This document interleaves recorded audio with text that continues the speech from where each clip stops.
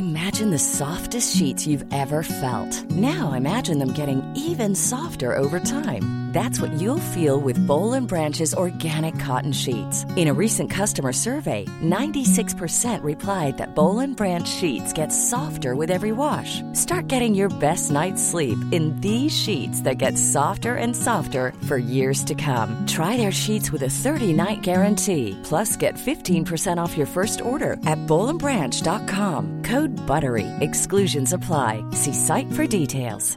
You should celebrate yourself every day. But some days you should celebrate with jewelry. Whether you want to commemorate an unforgettable moment or just bring some added sparkle to your collection, Blue Nile can offer you expert guidance and a wide assortment of jewelry of the highest quality at the best price. Go to BlueNile.com today and experience the ease and convenience of shopping Blue Nile, the original online jeweler since 1999. That's BlueNile.com. BlueNile.com.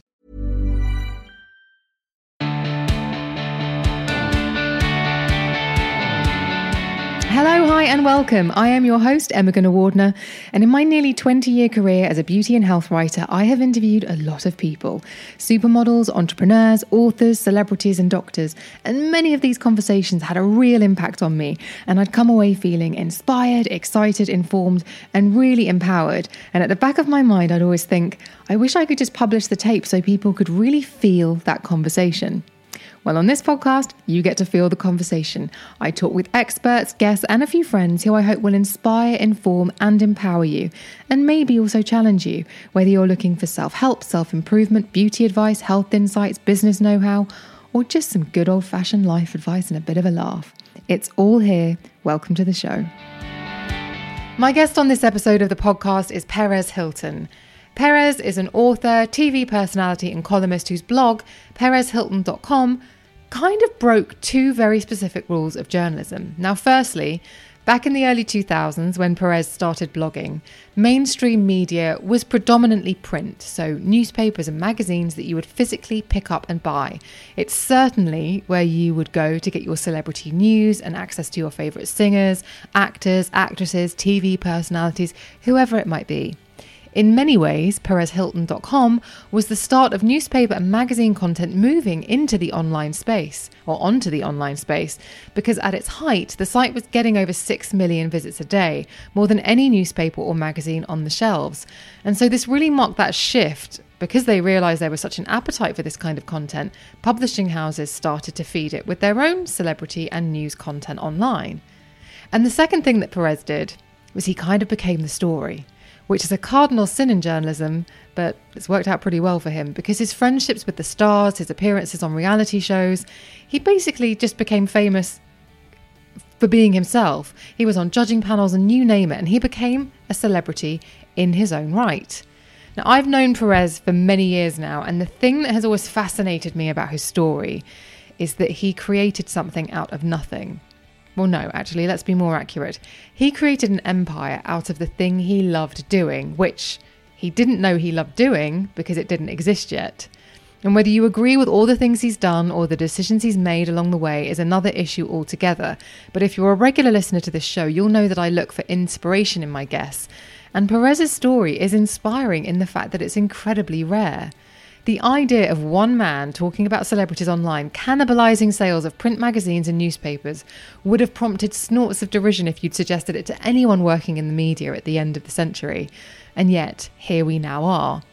Perez's name, not just the website, but the man himself, is as synonymous with an era in celebrity as people like Paris Hilton, Lindsay Lohan, Britney Spears, and many more. And in some cases, many cases, Perez has enjoyed a lot more career longevity.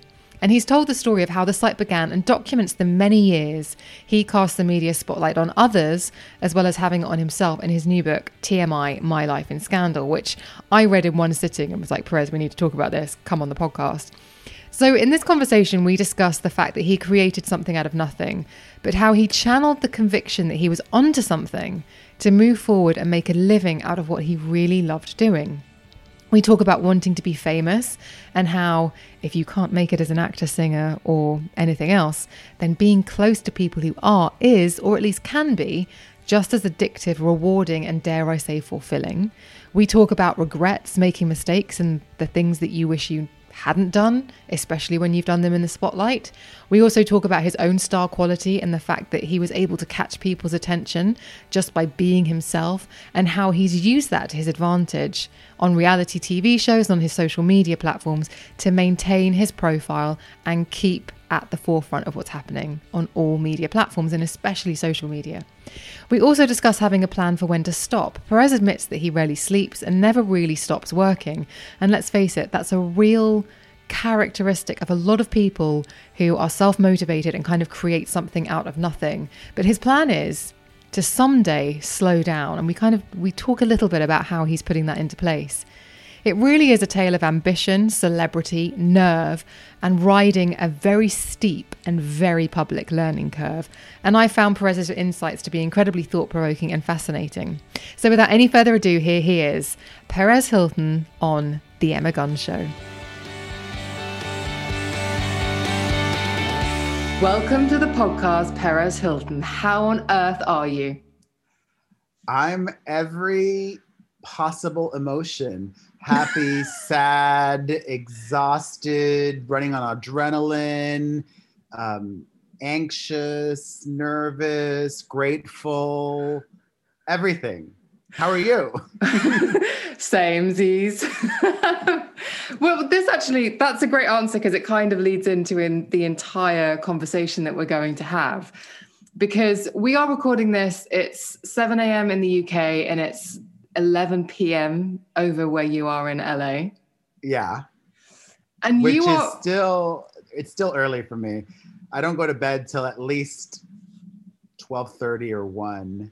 And I don't get much sleep. Maybe I'll get 4.5 hours tonight. So I started reading your book, and within a few pages I was already exhausted.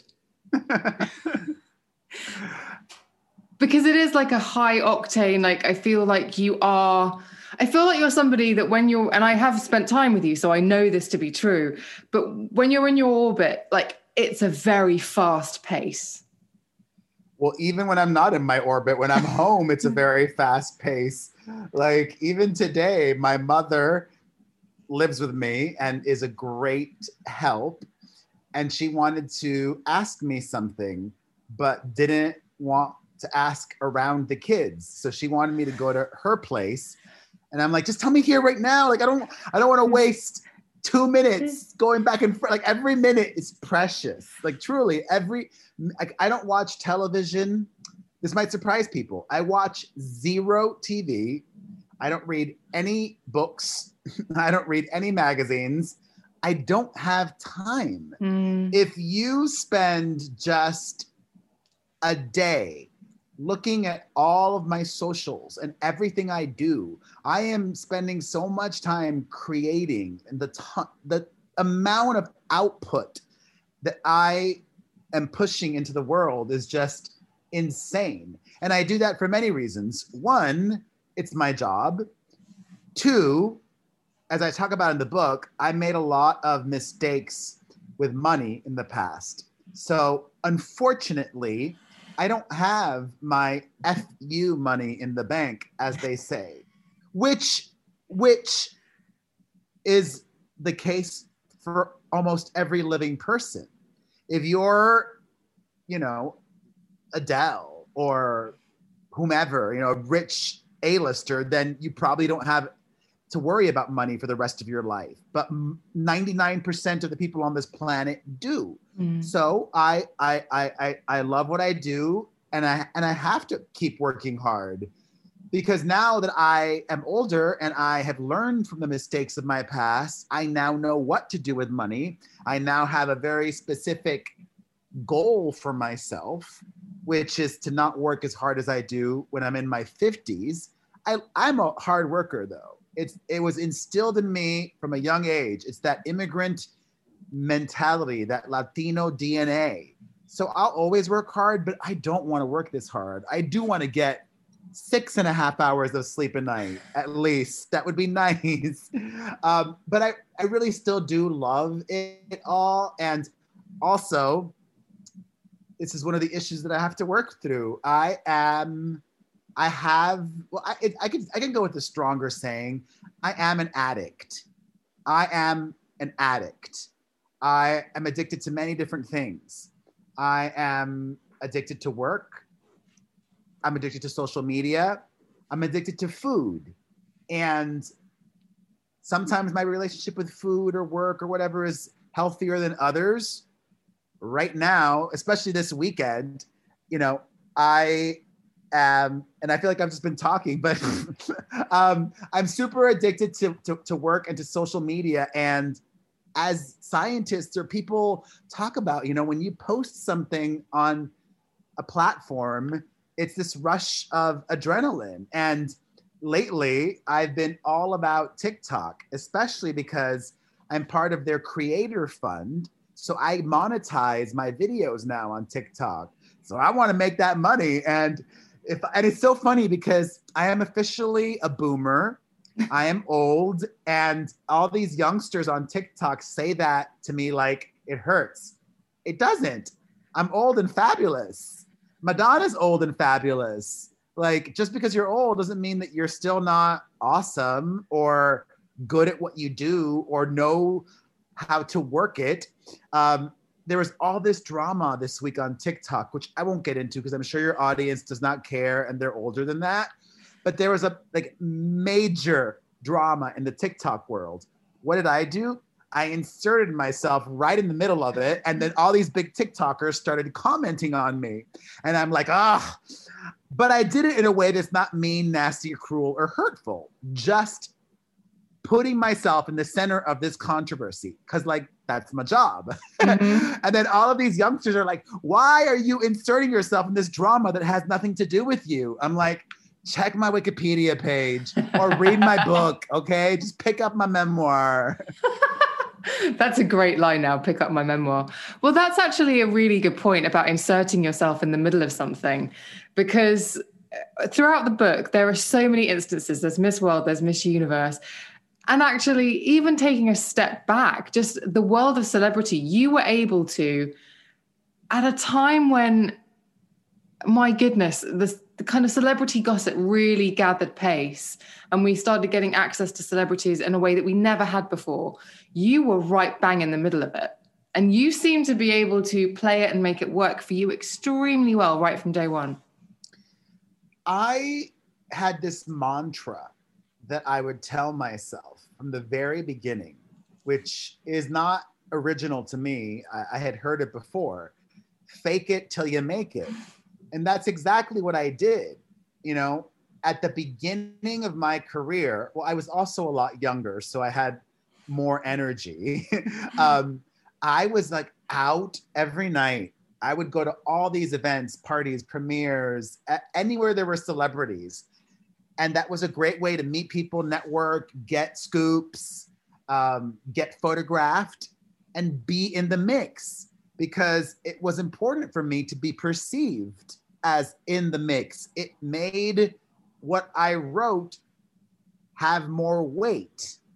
People took it more seriously because I wasn't some idiot in Topeka, Kansas, or in Blackpool, or wherever you may be. I was right in the middle of it all because, once again, I put myself right in the middle of it all. Even if it was a great flop, it's all about how you present it. I remember, I think it was May of 2005. Whoa. I went to the Cannes Film Festival, either 2005 or 2006, but I'm pretty sure it was May 2005. Very, very early on. No, it was May 2006. So I had only been Perez for 2 years, less than 2 years at that point, 1 year and 3 quarters. And I didn't know anybody. I just said, you know what? I'm going to go to the Cannes Film Festival. I go there without any network, without any invites. And I tried to crash all these parties and whatever. And I couldn't. I didn't get into almost anything. But just me being there had an allure to people. And thank God there was one really great night where I not even randomly, I knew she was in town. And by that point, I had become friendly with Perez Hilton. So I linked up with her in Cannes, and then just being able to share the video. Oh, look at me partying it up with Paris at the Cannes Film Festival. Like, that's glamorous and fabulous. And I know, listen, I reveal it in my book, you know, during that time, all of my readers kept telling me, Paris is just using you. She's just using you. She's just befriending you because she wants positive coverage from me. And I wish I could have told them then what I wrote in my book, which is, duh, I'm not an idiot. I knew that then, and I was using her right back. Mm-hmm. It was a mutually beneficial or parasitic relationship for the two of us.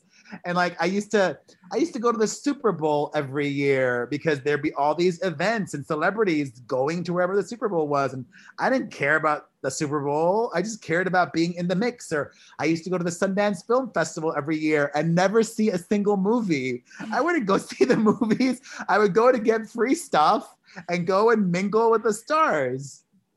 Okay, so we could spend at least an hour, which is the usual length of the show, just talking about all the celebrity anecdotes, all the stories about Cannes and everything else. But what I want to say, I'm just taking over your podcast for you. You know, we do have a relationship, and I want to mention that to your listeners. So I think it was probably 2007, right? Was it 2007? I was trying to remember, and I really desperately couldn't. I think it was 2007 because I had the blue hair. Yes, you did. I had the blue hair, and I had the blue hair in March. It was somewhere in the spring of 2007, because in the spring of 2007, I had my iconic birthday party at the Roxy in Los Angeles. And there was that one of the most iconic photos of that decade. It was me, Amy Winehouse, Kelly Osbourne, and Paris Hilton all sitting in a booth at my birthday party. So you at the time were working at OK Magazine. And you hit me up and said, OK wants to do a spread about you. And not just like an interview and that's it. Like, take really glamorous, fabulous photos. And I was so happy and excited about it. And that, in addition to all of the other media that I got, is what was able to really make Perez Hilton. Meaning, I look at TikTok and Instagram and YouTube. There is so much social media now. But if you're only popular on one app and don't have any mainstream awareness, you're not going to be very successful for very long. Meaning you will not be able to sustain success if the masses don't know you and get invested in you and care. Because the algorithms change, people grow up and grow out, you get ugly, whatever, you gain weight, whatever it might be, like, or like, you know, all of these bikini girls on Instagram and hot dudes, eventually after 3, 4, 5 years, their engagement goes down because people are like, oh, I've seen that girl in a bikini or that guy without a shirt now for 3,000 photos. I'm bored of it. What's the new guy? What's the new girl? You know, so like, yes, me coming in a time where I didn't have much competition helped. Me from day one being this larger than life personality helped. Me being very good at many things, not just writing, but also talking helped. And then me having the stamp of approval of the press is what really sealed the deal. Had it not been for you and for all of the other media that validated me, I wouldn't still be here 16 years later, even though I get it. I'm so transparent and honest. I'm not the it girl anymore. I'm not as hot as I used to be, but I'm still here and I'm still internationally known. And this is not cocky or conceited. I am an icon. I am the original influencer, not Paris Hilton, which she falsely claims is trying to rob from me. Paris Hilton was born an heiress, chose to become a socialite, chose to then get into television, working in the reality genre, and that was her path to stardom. My success is solely attributed to non-traditional and social media. And hard work. And you just said Yes. there about, okay, I came up at a time when I didn't have competition, and I refuse to let you say that because... Well, not much. Well, no, because I tell you, for me, you are the digital media print equivalent of Video Killed the Radio Star. So as much as I gave you a call up and was like, Perez, come and do OK Magazine when you're in London, the truth of the matter was you eclipsed print media. What was it, 7 million unique users a day you were getting at one point? That's more than any magazine. That's more than any print title. So you paved the way for magazines going online, I think, because they realized people want to find it online. Back in 2004 and 2005, the first year and a half of my career, OK and People Magazine and Us, they were only using their websites to get subscriptions. Yeah. Go to the website to sign up for the magazine. That's it. They weren't breaking any news on their websites. Now it's totally the other way around. All of the news is broken on the website, and then you just read the magazine for more in-depth coverage. Like they have an abbreviated article about the big exclusive, and then the full shebang is in the print edition. But who knows even if that will last, because it's wild that I've outlasted so much traditional media. I mean, for the longest time, my website used to be called PerezHilton.com, Hollywood's most hated website. And that was a title that was given to me by this TV show called The Insider, which was the companion show, the sister show to Entertainment Tonight. And that show got canceled a couple of years ago. And all of these magazines that were popular don't exist anymore. It's like a constantly changing and evolving landscape. And you know, in addition to hard work, which you thankfully acknowledged, one of the other secrets of my success and longevity is malleability and adaptability and always being a few steps ahead. For example, I am an OG of the podcasting space now. I've been doing my podcast, the Perez Hilton podcast with Chris Booker. Links will be in the show notes. Which, if you enjoy me on here, you can check that out at perezpodcast.com. Do you have a vanity URL for your podcast? You're going to tell me off for not having one, aren't you? You need to do that. Okay. It just simplifies things. Instead of saying, listen here, there, or there, just say, listen at EmmaGunsPodcast.com or EmmaGuns.com or whatever it is. So mine is PerezPodcast.com. Very simple to remember, or Apple Podcasts or Spotify or whatever. But I started my podcast in 2015, a while ago. You know, there were still some then already, of course, but I feel like the explosion in podcasts only really began in 2018. So I was a good 2+ years before everybody started to hop on the podcast bandwagon, or even TikTok. I joined TikTok a year and a half ago, and my podcast co-host, who is a senior citizen, almost 50, he was mocking me repeatedly on our show, making fun of me for joining TikTok, saying, why are you on TikTok? You're wasting your time on TikTok. TikTok is for 12-year-olds. And I said, mark my words, TikTok is going to blow up. I know it. I guarantee you it's going to blow up. And it definitely helped me that I was an early adopter to TikTok a year and a half ago. But I was on TikTok before even Charlie D'Amelio joined, and she's now the #1 most followed person on TikTok. What I find because, and this is a reality, social media always was a young person's game. Obviously, there are always exceptions to the rule. As we saw this year, one of my favorite exceptions is this really fabulous and flamboyant gay actor named Leslie Jordan, who you might know from Celebrity Big Brother and Will and Grace. He became this overnight sensation on Instagram during the first quarantine and gained over 3 million followers. And he's in his 60s or 70s. So there are exceptions to the rule, but by and large, social media is and always has been a young person's game, meaning the older you get, now that I'm in my 40s, it's harder. It is harder. It's just the reality, because younger people have more time to be on social media and are more engaged and blah, blah, blah, blah, blah.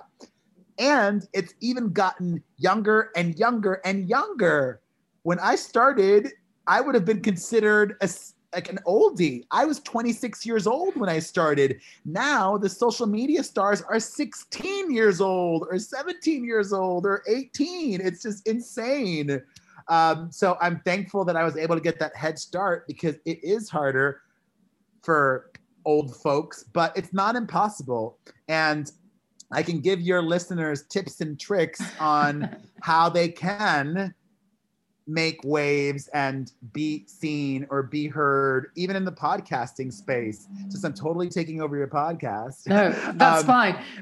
But what Go ahead. But what I do want to do is I want to dismantle a little bit your success, because I feel as though when I listen to interviews with you, I feel like people just go for the jugular about your celebrity relationships or things like this. And for me, the thing that is most fascinating is this guy who had nothing but an incredible work ethic. And I feel like deep down, you knew you were destined for something, because you were never going to for the ordinary. That's true. I was never going to settle for anything that didn't make me happy. And I remember vividly, as I talk about in the book, there was a point in time, the spring of 2005, where I was very depressed. It was, well, this year I was depressed too, but thankfully not as severe as that. Last year I was depressed too, but thankfully not as severe as that. But other than that, thankfully I've only had 3 periods of depression. And, this year it's because it was just such a major adjustment for all of us. And I got 3 young children that are still not in school. My kids have not been in school since March. And last year my mom had cancer and is thankfully healthy now. And her boyfriend died, and that was hard. But in 2005, I was working at Star Magazine in New York City, and I felt stuck and trapped in that job. I hated it. But I stayed because they were paying me so much money. They were paying me twice as much as I was making at the job that I had prior to that. And I remember feeling helpless. Like I even went to I mentioned in the book, I went to this doctor who, upon seeing me only once, diagnosed me as bipolar. And I don't know how you exactly diagnose somebody, but I'm pretty sure you don't just meet somebody once and say you're bipolar. It's not on site. It's not on site. Exactly. I'm not, thankfully. But I was like so helpless. I took the medication that she told me to take. I took it for a few weeks. I felt like a zombie. I'm like, this is not for me. I'm not bipolar. And I remember calling my mother and saying, I'm just so unhappy. Like I was in my shower for an hour every day before work, crying in the fetal position with the water running on me. And she told me something like, my mother is one of the biggest inspirations in my life in many ways, because I so don't want to be her or like her. And in many ways I do, but she's so old school and of another country and another generation. And she said, I know you're not happy, but mijo, my son, that's why they call it work. They don't call it happy. And I just could not, would not, and did not accept the notion that I was going to go through the rest of my life from job to job that I hated. I was going to kill myself. I just couldn't do that. Like I was so depressed that I had tunnel vision, and all I could see was darkness with no light at the end of the tunnel. And I was playing out my future in my mind saying, well, this job sucks. I hate it. I'm going to quit. I'm going to move back to Miami, a failure, broke, living with my mother, ending up getting an office job that I hate. And then I'll kill myself because I don't want to live my life that way. Thankfully, I got fired from that job at Star Magazine, and it ended up being one of the biggest blessings of my life. Cliches exist for a reason. Sometimes the worst things that happen to you really are the best things that happen to you, because I stuck around that job at Star long enough, over 6 months, that I was able to collect unemployment. And then that unemployment money helped me live and helped me be able to do my website full time. And when I devoted myself full time to the website, that's when things just went to a whole other level. Because the Star magazine job, based on, I guess, what you knew about the industry, what you knew about journalism, that would have, I'm guessing, you correct me if I'm wrong, been a dream job to catch that job. Would have been like, wow.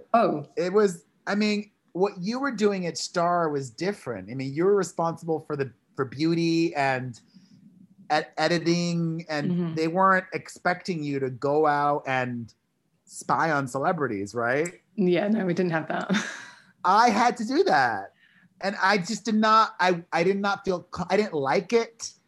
And I wasn't good at it. I sucked. I mean, I remember, and still am not traumatized, I'm exaggerating, but I had to one time go to the Mercer Hotel in Soho because Russell Crowe got into a physical altercation with one of the hotel employees, and he threw a phone at him.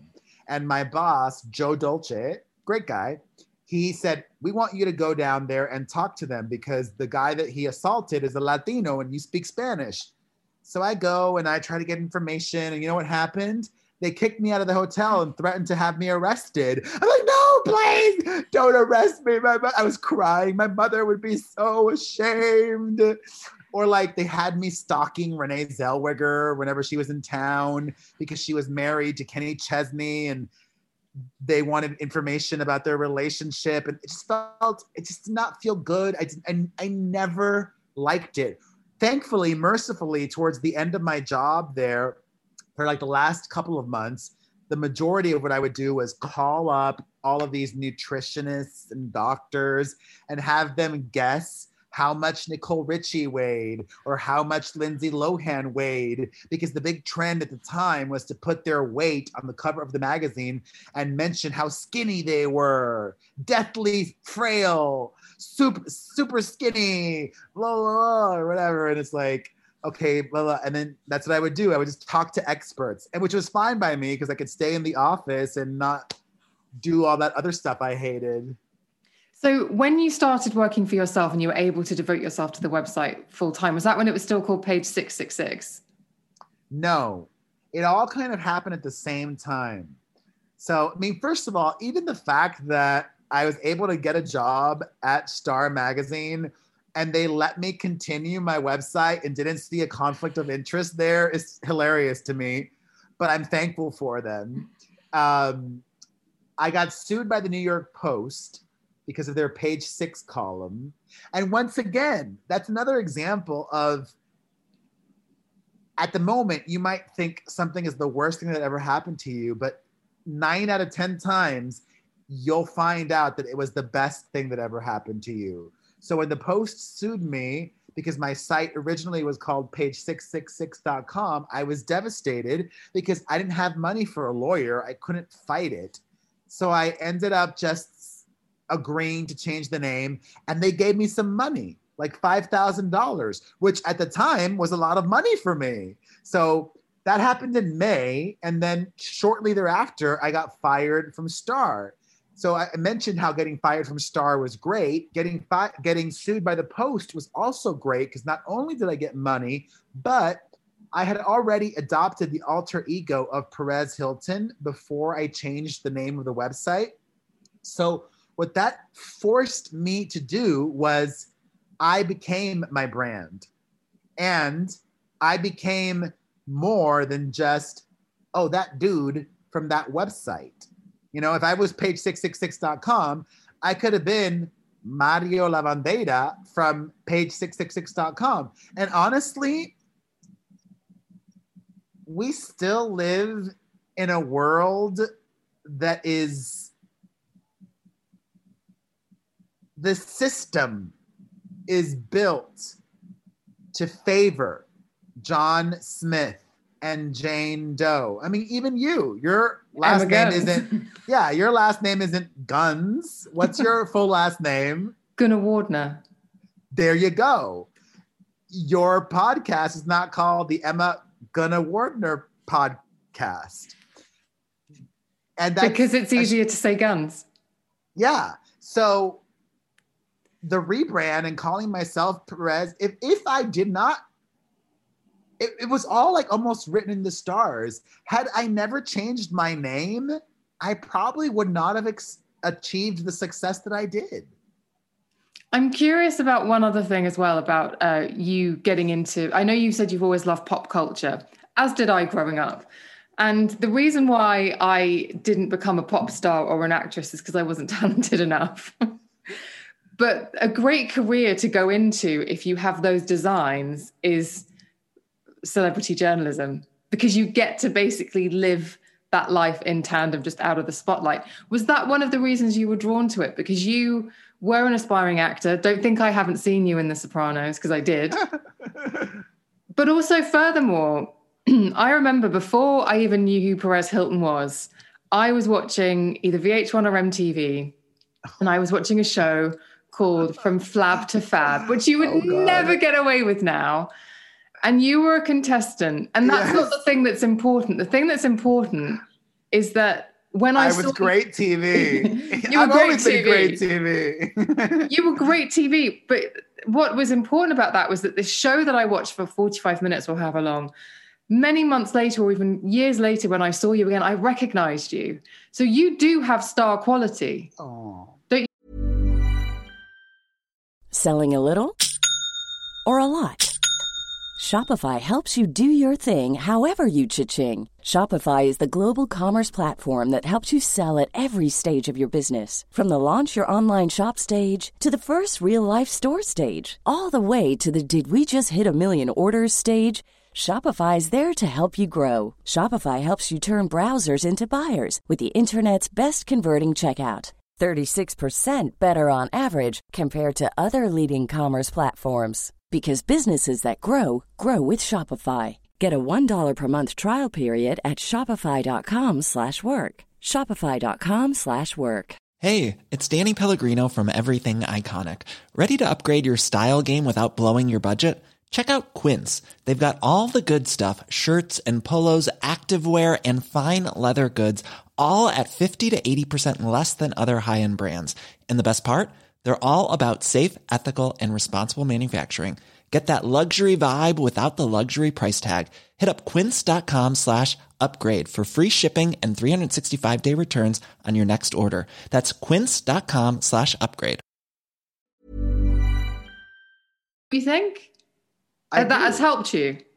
Yes, and I own it. I embrace it. I celebrate it. I have always been different, even when I was in high school.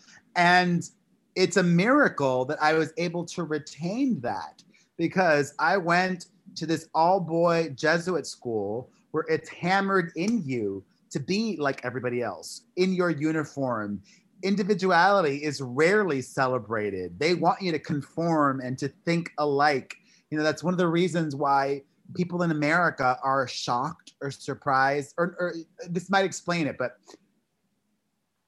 a lot of Latinos, maybe I would say even most in the United States, are liberal, meaning they would vote for the Democratic Party, but most Cubans in Miami are conservative and they vote for Republicans.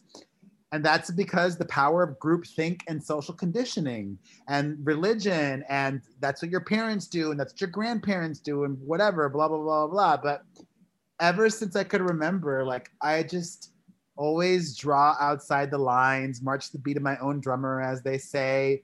And that's one of the best pieces of advice that I can give your listeners. If you want to be successful in anything that you do, you need to find that star within you, cheesy as that is, because I am a star. I own it. But I also believe that you and everybody listening is a star as well, even if you're not an extrovert. What I mean by that is ideas are not special. People are special. And that sounds cheesy, but it's true. Or when I talk to young people, because I'm a big gay, I'll quote one of my favorite musicals of all time, Gypsy. You got to get a gimmick if you want to get ahead. And that gimmick is find what it is about you that separates you from everybody else, because there is no other you in this world. You might think ideas are special. You might think, wow, I just came up with the most groundbreaking, revolutionary, never before thought of idea that's going to make me trillions of dollars. And check this out. Somebody, by freak of nature, right at the same exact moment that you had that idea, might have thought of the same never before thought of idea in another part of the planet. You know, you're in the UK, somebody in Australia might have had that thought. Same never before had idea, but here's what will happen. Two different people will execute that same idea two very different ways. The idea is not special. You and how you execute the idea is special. So when you're able to do that, success will just come to you. And that's what I did at the very beginning, because when I started, not only were the celebrity magazines not using their websites to break celebrity news, but the way that celebrities were covered was very different. How we spoke about them was different. I talked about celebrities like they were real people and not these larger than life personalities. There was no pedestal on PerezHilton.com. No. And just as important, I never talked down to my readers. And more than that, I always made my readers feel, because they were like friends to me. Like I was talking to my friends. And, you know, naively or stupidly, that's one of the ways that I would also justify a lot of my bad behavior, because I would say, you know, I'm just talking to my friends. And this is what I tell my friends in the real world. Like, you know, my friends and I talk about the gay celebrities that are closeted. So I'm just talking to my friends online, or my friends talk about that person being ugly or whatever. Like a lot of the dumb, stupid, wrong, hurtful crap that I did when I was younger, that's one of the ways that I would justify it. I'm just saying what everybody's thinking. I'm just talking to my friends like I would talk to my friends in the real world. And now that I'm older, I've realized you shouldn't say everything that you think. And that might seem really simple, but not everybody adheres to that. I mean, we have a big baby in the White House that says everything he thinks. And he got all the way into the White House. Yeah. And he's in his 70s. I mean, talking about that, did you... Because you have, and you're very open about it in the book, you say that there are mistakes that you made and there are things that you wish that you hadn't done. Obviously, you've had to make peace with them now, but at the time, I'm always curious about how ambition, particularly singular ambition, when you're working for yourself, and in your case, you're a great example because your name is on the website and you embody the brand. The idea of the acceptance of getting 7 million visitors a day, but then perhaps not being liked when you're going to the parties and people actually saying to your face, I don't like you. And how do you develop a bulletproof skin to that? Because even though they might be saying it to Perez, like they're saying it to Mario as well. Like Mario's hearing it. It just takes time. But also more than that, it takes rationalizing it. And you rationalize it in layers. First layer that people could understand.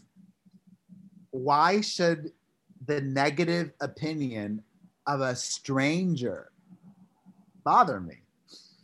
Like, it's kind of laughable to let the negative opinion of a stranger bother me. In fact, that's one of the things I do when I get negative comments. I just laugh. Like, I just find it funny. Like, haha, okay.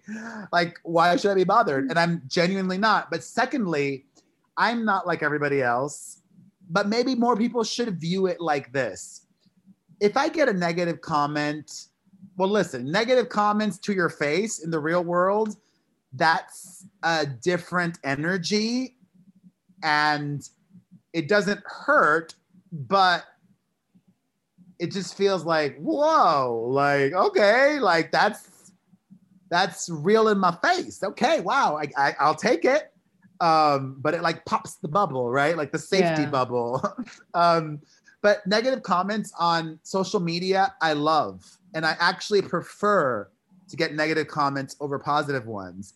Because if you look at comments in terms of currency, a negative comment is worth more than a positive comment.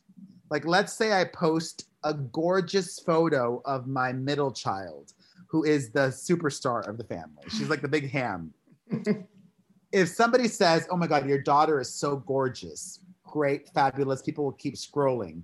But if a troll or a hater wants to hurt me and say, oh, your daughter is hideous, that's what you get for being such a hideous person, that comment is more valuable to me, because one of two things will happen.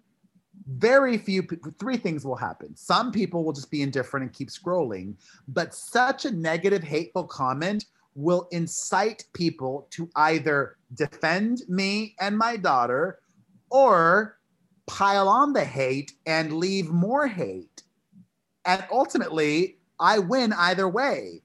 More comments, more engagements, more views, more money, more attention. I'm only winning by you hating on me. So I genuinely appreciate the hate. That to me just sounds like a dance with the devil. It really does. I mean, I know you're rationalizing it, but it's leaning into it as well. It's leaning into it because I've resigned myself to it. Meaning, for a while there, after I made this change to no longer be what I was and stop doodling inappropriate things on photos or giving people nasty nicknames or commenting on people's bodies or whatever it is, or outing people, I stopped all of that. I stopped that such a long time ago. And I kept hoping that people would be able to let me grow and evolve and change. And it's been 10 years now. And the majority of the world still chooses to only see me as that person that first burst onto the scene. And it's taken me now many years to just accept that and be like, okay, fine. It is what it is. And I deserve it. It is a result of my own actions and words. And I mean, I do find it, there's many elements at play. I find it hypocritical and shallow, meaning society is quicker to forgive a drug addict for fucked up shit that they did in the past than they were or are me. Even though now that 10 plus years have passed since I was a See You Next Tuesday, I now realize that I was in full-blown addict mode those first few years of my career. And my drug was not alcohol or drugs. My drug was attention. And I still get that drug when I post a TikTok or this or the other, but now I'm able to manage it better. Now I'm able to understand, okay, control your impulses and maybe don't post that, post this, post the other, whatever. Like, and that comes with managing an addiction and age and all of this stuff. But if you're a drug addict who robbed or was in, like, look at Robert Downey Jr.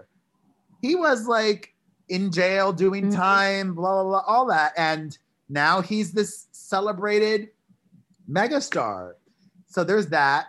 Then there's also an element of, if I looked like I don't even, God, it's sad that there's no like top male models anymore. There used to be back in the Like day. Marcus Schenkenberg. Yeah, like Marcus Schenkenberg or Tyson Beckford or whomever. Yes. But like, if I looked like a male model, if I was gorgeous, people would be more forgiving of everything. And that's just a sad reality. And the third thing of it with shallowness, if, like, let's say God, if you believe in God, or the universe, or luck, or whatever, tomorrow blessed me, and let's be super specific, blessed me with a sitcom, and not just any sitcom, a global sensation hit sitcom that I was a star of, and I played a likable character. Great success absolves all sin, or most. I mean, look at freaking Mel Gibson. He still has a very successful career, and he did, well, we know all the things he did. But then that also gives me hope. If Mel Gibson can still have a career after all these years and everything he did, I will always have a career too.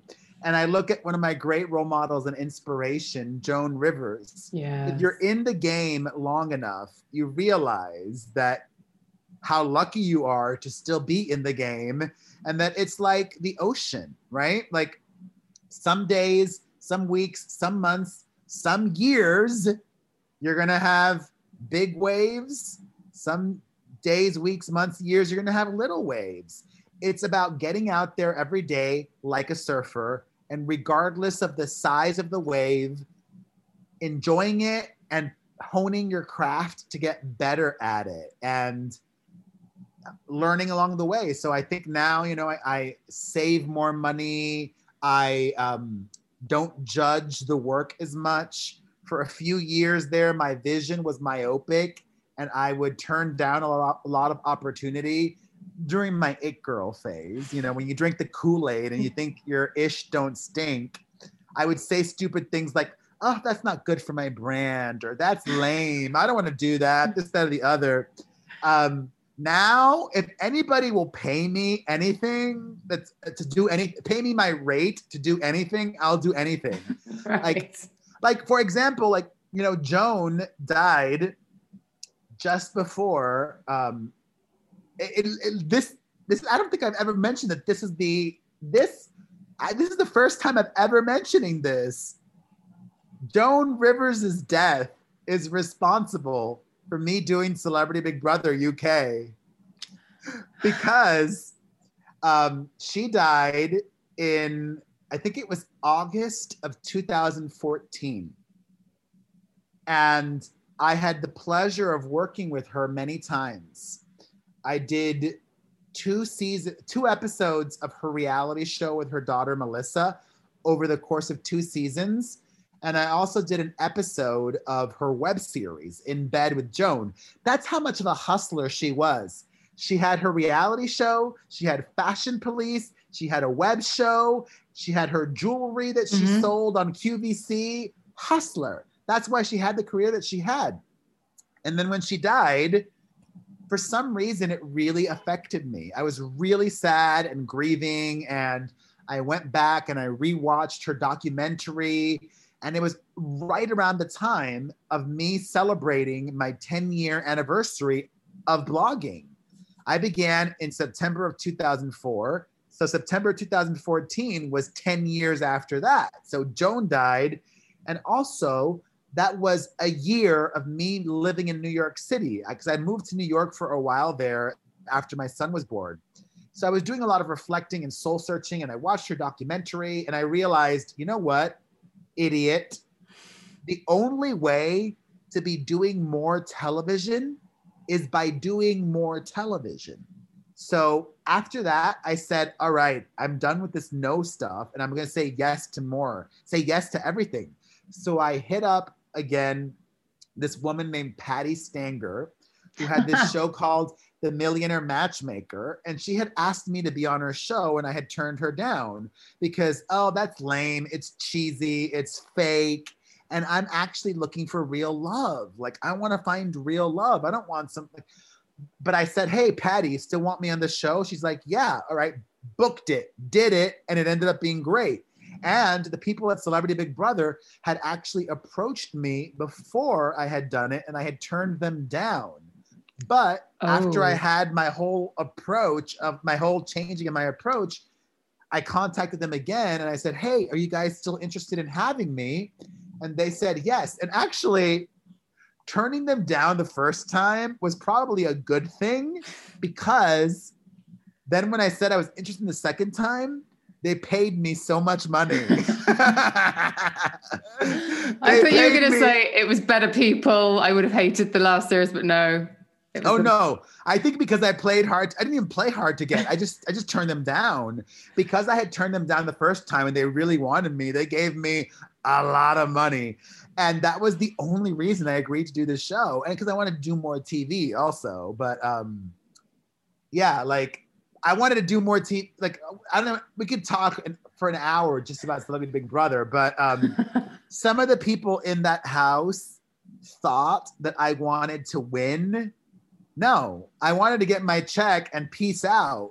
because I don't know if you're familiar with how the contracts work for that show, but let's say I got 50 million pounds to do Celebrity Big Brother, which I didn't. I'm just exaggerating the number.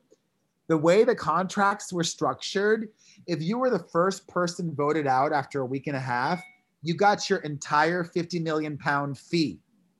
But if you stayed till the very end, you got your 50 million pound fee and nothing extra. So there was no incentive to stay the whole time. Yeah, it was only if you left of your own will and said, I can't take this, then you got a fifth of your fee or something like that. Is that right? 25 or 20 to 25%. Something like that. So like I wanted to be like the second voted out. Like I didn't want to be the first voted, or maybe the first, because the first one voted out gets a lot of press too for being the first voted out. But I did not want to stay there the whole time, and everybody thought I was lying. Like I should have just told them from day one, I'm just doing this for the money.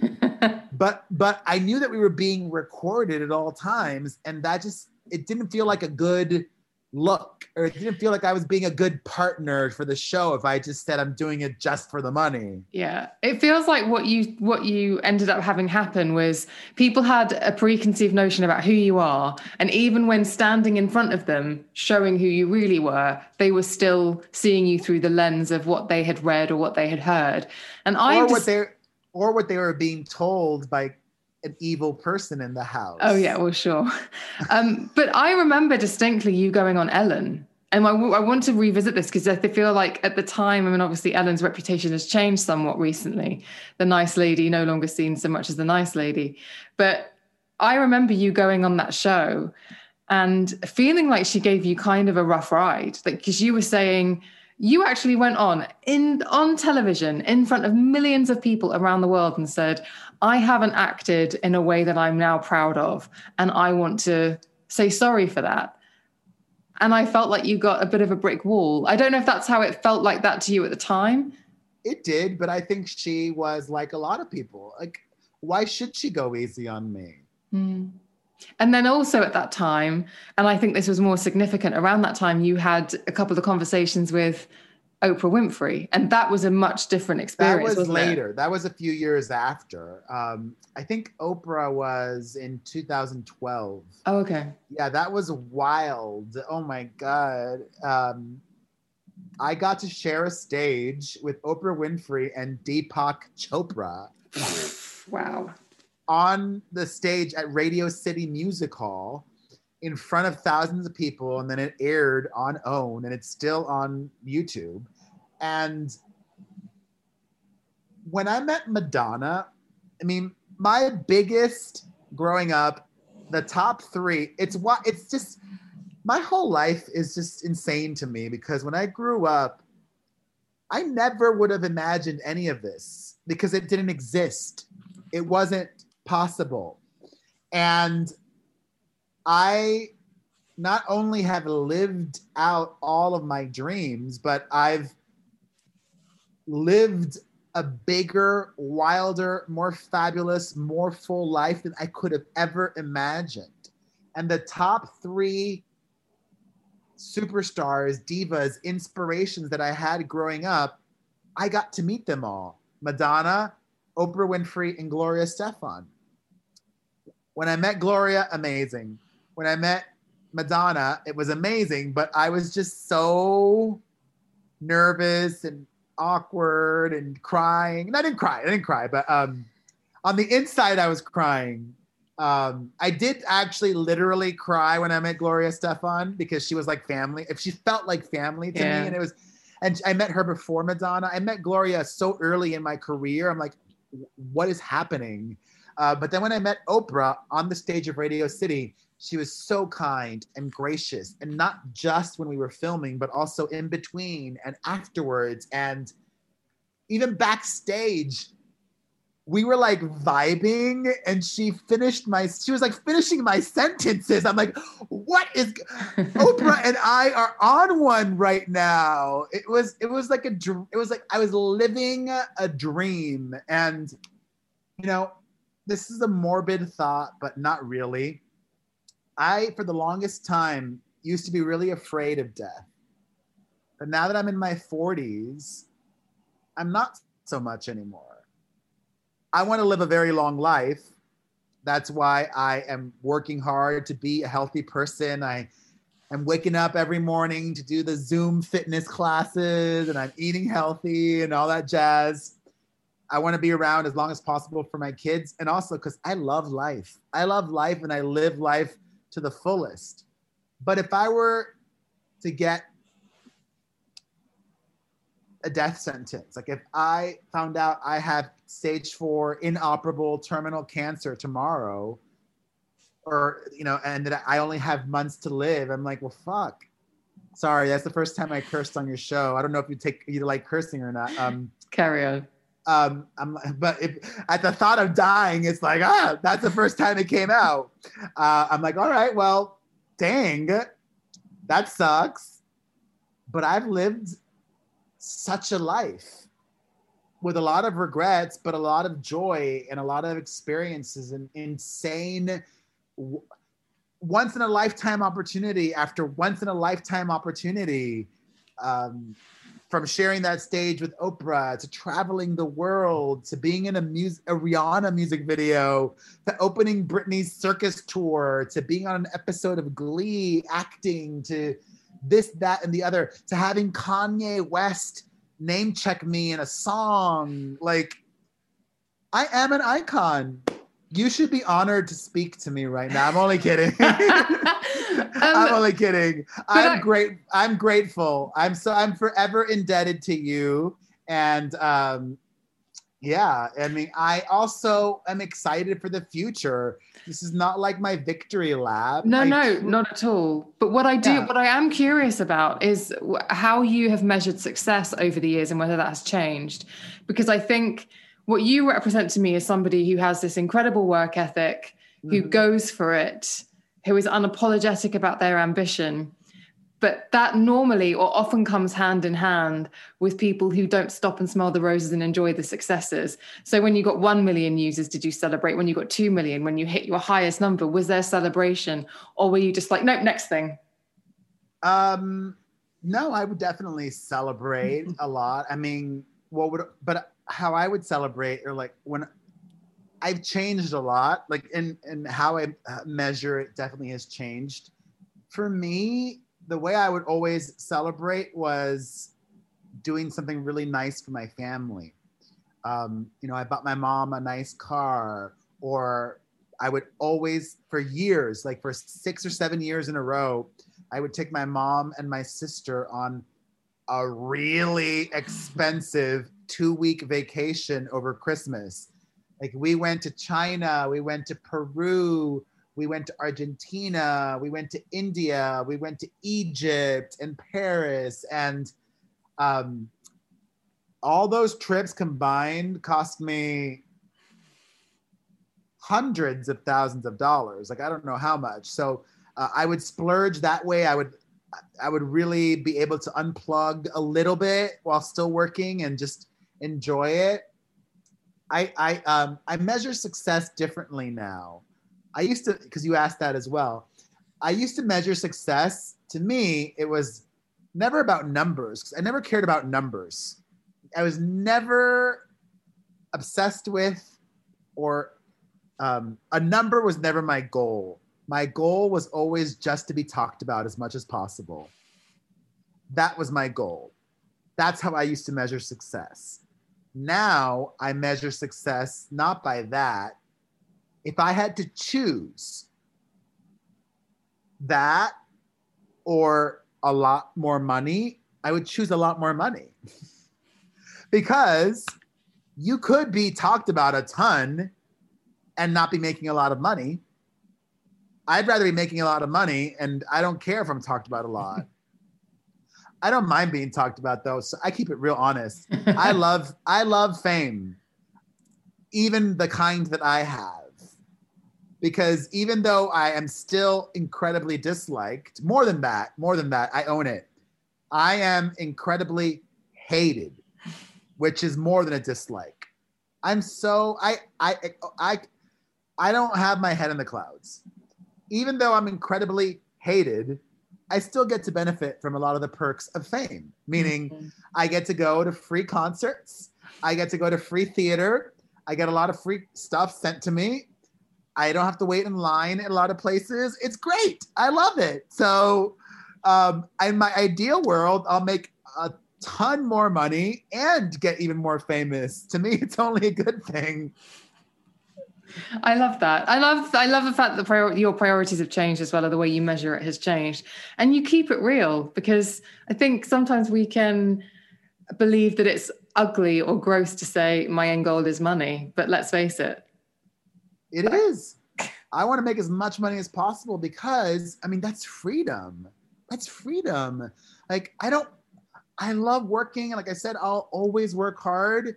But I would love to be even a better parent. Like to me, that's really the main like I am a great dad. I'm an awesome father, but I still work insanely hard. I would love to work like a normal person and work 8 or 9 hours a day and then be able to just unplug, or work like a successful sitcom star where they get 2 months vacation or 3 months vacation a year. Actually, you Europeaners already get like 2 months vacation or whatever. Us Americans only get like 2 weeks vacation, which sucks. It's crazy. But yeah. And just to be able to like do whatever I want. Like if I want to do a musical or a play that pays me nothing. I've done that in the past. I probably wouldn't do that right now, because right now I'm just too busy and overwhelmed. But if I didn't have to worry about doing all these other things, then I could do a musical right now, or a one-man show, or produce this documentary, or help that musical artist, or whatever it is. Like I am still ambitious and I dream big, and I'm a creative person and I love helping people. That's one of my favorite things that I do. I mentor so many influencers. I have and musicians. Like I have so many that, while I'm incredibly hated, not everybody hates me. And some people do like to seek out my advice or my ear or whatever it is. So like literally every single day, multiple people, I'm saying, oh, maybe not that, or I love this, or that could work better of this, or whatever it is. Like, I would love to do that even more. Like, I don't know. I'm a people person. I love people. I love helping people. Some people even make fun of me for that. Like, I invited a girl. I've done it more than once now. I've invited strangers to my house to film with me. And my podcast co-host is like, these people might be crazy and you're inviting them to your home. And I'm like, no, I saw this girl on YouTube make a video about me and she's fabulous. I could tell she's not a crazy person. So I don't know. I'm the crazy person.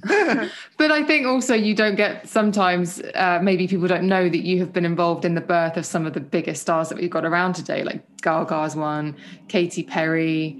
I mean, you were there. I can't remember. There was another one now, but I can't remember. But Paris, you really were there and you were a guide. Yeah.